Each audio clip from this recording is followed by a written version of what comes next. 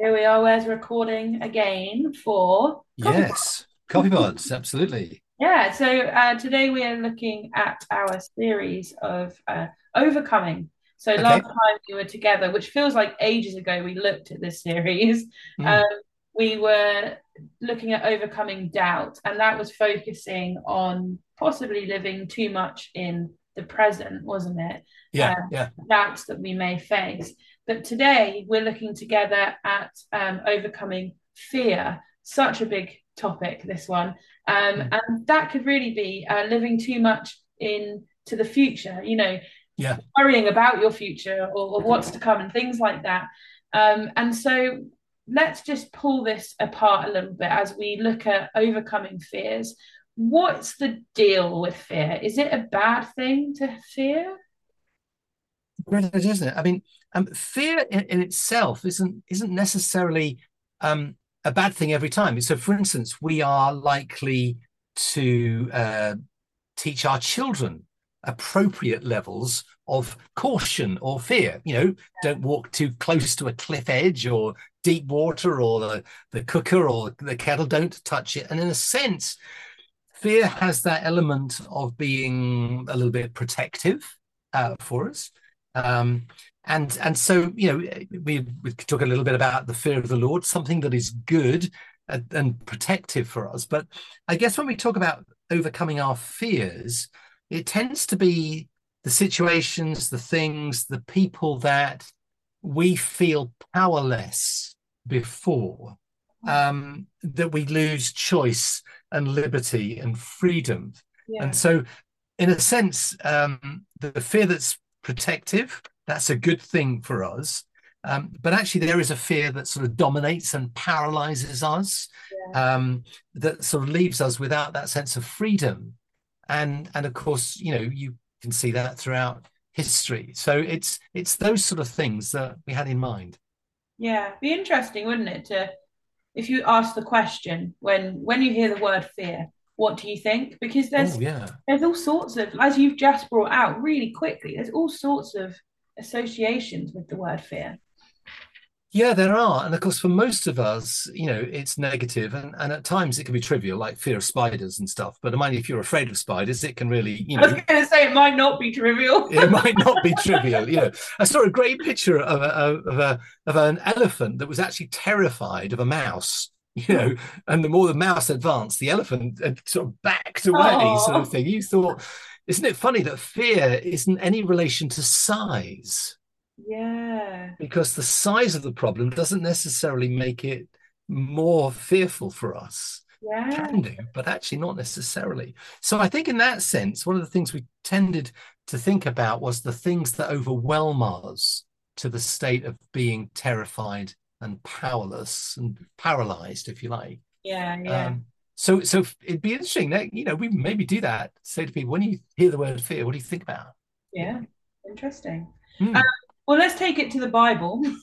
Yeah. Okay. Might as well. There has to be many biblical examples of fear, hasn't there? Can you Uh, just bring out some that would be helpful? Yeah, I mean, it really is, isn't it? I mean, there are moments when people are afraid, and funnily enough, there are moments when people should be afraid but aren't. You Yeah, know, and you think, yeah. oh, it's really, really interesting. So take the story of David and Goliath. Mm. Um, okay, I've met a man who is 7 feet 8 tall, and whatever. But Goliath was 9 feet and a bit. You know, so this is like don't even come into the average house. Yeah. You're not. I mean, that big. You know, and and of course it says that the way the story is set up, the armies in camp on either side of a valley, and the challenge is given to Israel, and it says of all of the soldiers that were there, the story starts with the phrase, and they were afraid. Mm. Okay, and of course the idea is that one of them is going to have to go out and fight this this giant. Yeah. And of course everybody's thinking, okay, I'm 5'3". I don't even reach up to his knees, type of thing. You don't understand what I mean? And everybody's afraid. Now, of course, the interesting thing is if they all charged him at once, okay, it would have been a completely different story, wouldn't it? I mean, Yeah, okay, he might have got some of them, but actually not all of them, and yeah. whatever, because that never occurs to them either. But of course, as the story develops and this thing keeps going on, and as time accentuates the story, the text is really clear. It says they went from fear to great fear. Wow. And so the longer it goes on, the worse it gets. And Mm, that's true of our fears, isn't it? The longer that you allow the thing to reside in your life, the more hold it has upon you. Of course, in the same story, there's David, and I don't know whether he's afraid or not, but he doesn't appear to be, because his words are, "Yeah, okay, you've come at me with a spear that I couldn't probably lift up or whatever, but I come against you in the name of the Lord." So here's a moment when somebody should be afraid, but isn't because of something else. Daniel in the lion's den, yeah, should be afraid, but he says, God's going to cover this, And so there's those two sort of perspectives. The Psalms are full of yeah, people, you know, people afraid. I mean, you could pick any Psalm. I mean, yeah, pick one that has something on it, and you understand the human condition. Psalm 42, I bless the Lord at all times. It says, I sought the Lord, he answered me, and he delivered me from all my fears. And so, whether that's removing the source of fear or actually removing the fear of the source, you know, both of those things would apply. So, mm, but then you go through, is Israel is afraid? Um, the church is afraid before Pentecost. They're hiding for fear of the Jews yeah. and fear of Rome, apart from anything else as well. And so there are clearly stories where something gets hold of us in a way. So interesting. And I'm wondering, like, this is a big question, but would Jesus have feared, um, not necessarily like, so I truly believe that Jesus, especially during like Passion Week, he knew the Father's plans. Yeah, But like, would he have, as a human, feared the people, coming and torturing him and, just doing whatever they would with him? Would he have feared that? Or, it's a great question, isn't it?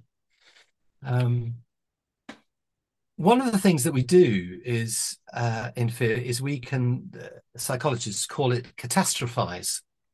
We can, my mother used to call it making a mountain out of a molehill sort of thing. We can suddenly take something that's happening and we can let it mushroom and get bigger and bigger and bigger to the point that we expect the worst and then yeah, some, you know. yeah, And I've known people who, even in simple family gatherings, are terrified because they've a bit like a chess game. They've worked out every possible thing that's going to go wrong and every argument that could happen yeah, and yeah, suddenly this is a huge thing. And it's understandable when it's something like surgery in hospital and stuff like that, and people can, make the whole thing huge. So the question is, did Jesus feel afraid? Well, I mean, the scripture is very clear that he felt and experienced everything that we do, mm, and it adds yet without sin.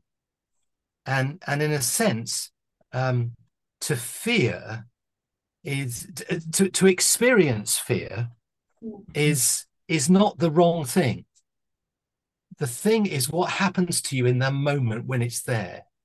And Right. that's when we choose, do I embrace this or do I turn to God and say, actually, but God, you're much bigger. Yeah, yeah. So did Jesus know the experience of fear? I would probably say yes. Mm, Um, was he terrified by it? I couldn't answer that question because he was also conscious, perhaps more quickly than we are, mm, of the Father's presence and the Father's love. mm. But you have to take Gethsemane. Lord, Yeah, do I really have to do this? yeah, Knowing what's going to come over a period of 6 or 8 hours, over 2 days, do I yeah. really have to do this? And the anticipation of it is often part of the fear deal Yes. where we can, we understand that. Um, it's a great phrase, as Woody Allen says, "I don't mind dying. I just don't want to be there when it happens." And and and so there are things when we have the understanding of what might come, but of course projecting it and working out. So yeah, I think Jesus understood what it is when we're afraid, but I think he also then turned into the Father perhaps more quickly than I would, Yeah, I can and understand. do Yeah. and get that. But I think the difficulty that, and you brought out a great question, Lisa, is what do we do in that moment? That's the key. Mm. Because you've mentioned, and you said this also with the doubt, it's not having the doubt or having the fear that's the issue, it's what it does to us. Mm, mm, Um, and I suppose that's, yeah, because like, I mean, you've mentioned that you could catastrophize it, or mm. it could just completely overwhelm your life. And obviously that's not good for your well-being. No, it isn't. And at the risk of sounding Christian and trite, the thing that has helped me the most was given to me by a guy who mentored me, a guy called Ken McGreevy. And he said this. He said that we overcome fear when the fear of the Lord is the presiding fear of our life.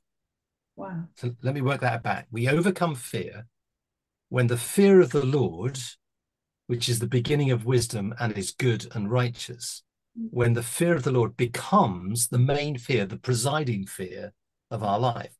So if you work that back to the conversation we just had about Jesus, yes, he could fear the crowds and all the stuff and whatever, but actually the fear of the Lord, that healthy respect, reverence, honoring, living in alignment with God, that was the presiding fear of his life. Mm. And therefore, that was a bigger thing than the little things. Peter talks about these light and momentary troubles.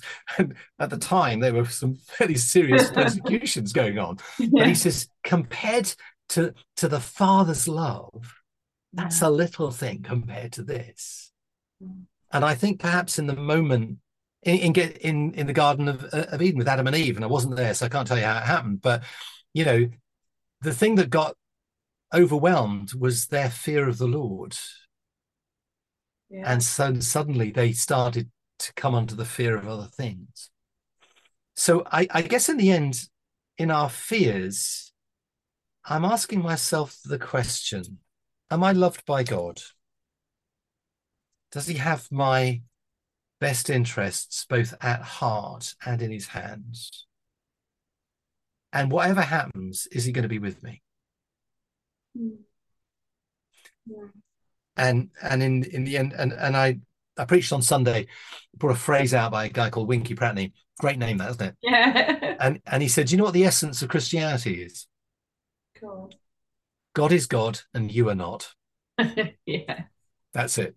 And actually, I find that I become more afraid when I think that I'm God and I'm in charge of it all. Yeah. Oh, yes. When actually I know I'm loved, I know He has my best interest at heart and in His hands, and I know He's going to be with me whatever.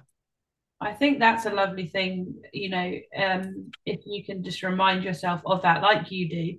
Mm. Or even if you need something a little bit more to the point, like God is God and I am not. Yeah, It's helpful to just in those moments just change your mind frame and say something even yeah, out loud like yeah, that, isn't it? yeah. Oh. I got a funny story. I used that phrase in a sermon just recently, and I said, just turn to the person next to you and just say, "God is God and you are not." But I watched a wife turn to her husband, and she really meant it. She's wanted to say it for some years. Yes, and somebody gave her permission. But I think that's the thing. If you can remind yourself, because fear distorts our view of reality, Yeah, and if I can refresh my view of reality, I'm loved by God. He has my best interest in His heart and in His hands, and He's going to be with me, whatever.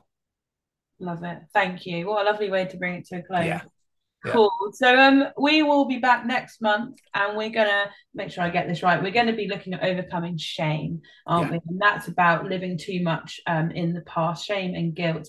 yeah. And I think we'll also have another podcast looking at the topic actually of healing in Passion Week, if I've got my Yes. right. Yes. So yeah, I'm looking forward to that one as well. But thank you, Wes, All and right. thank you guys for listening, and we'll catch you soon. Bye bye. Yeah. Bye.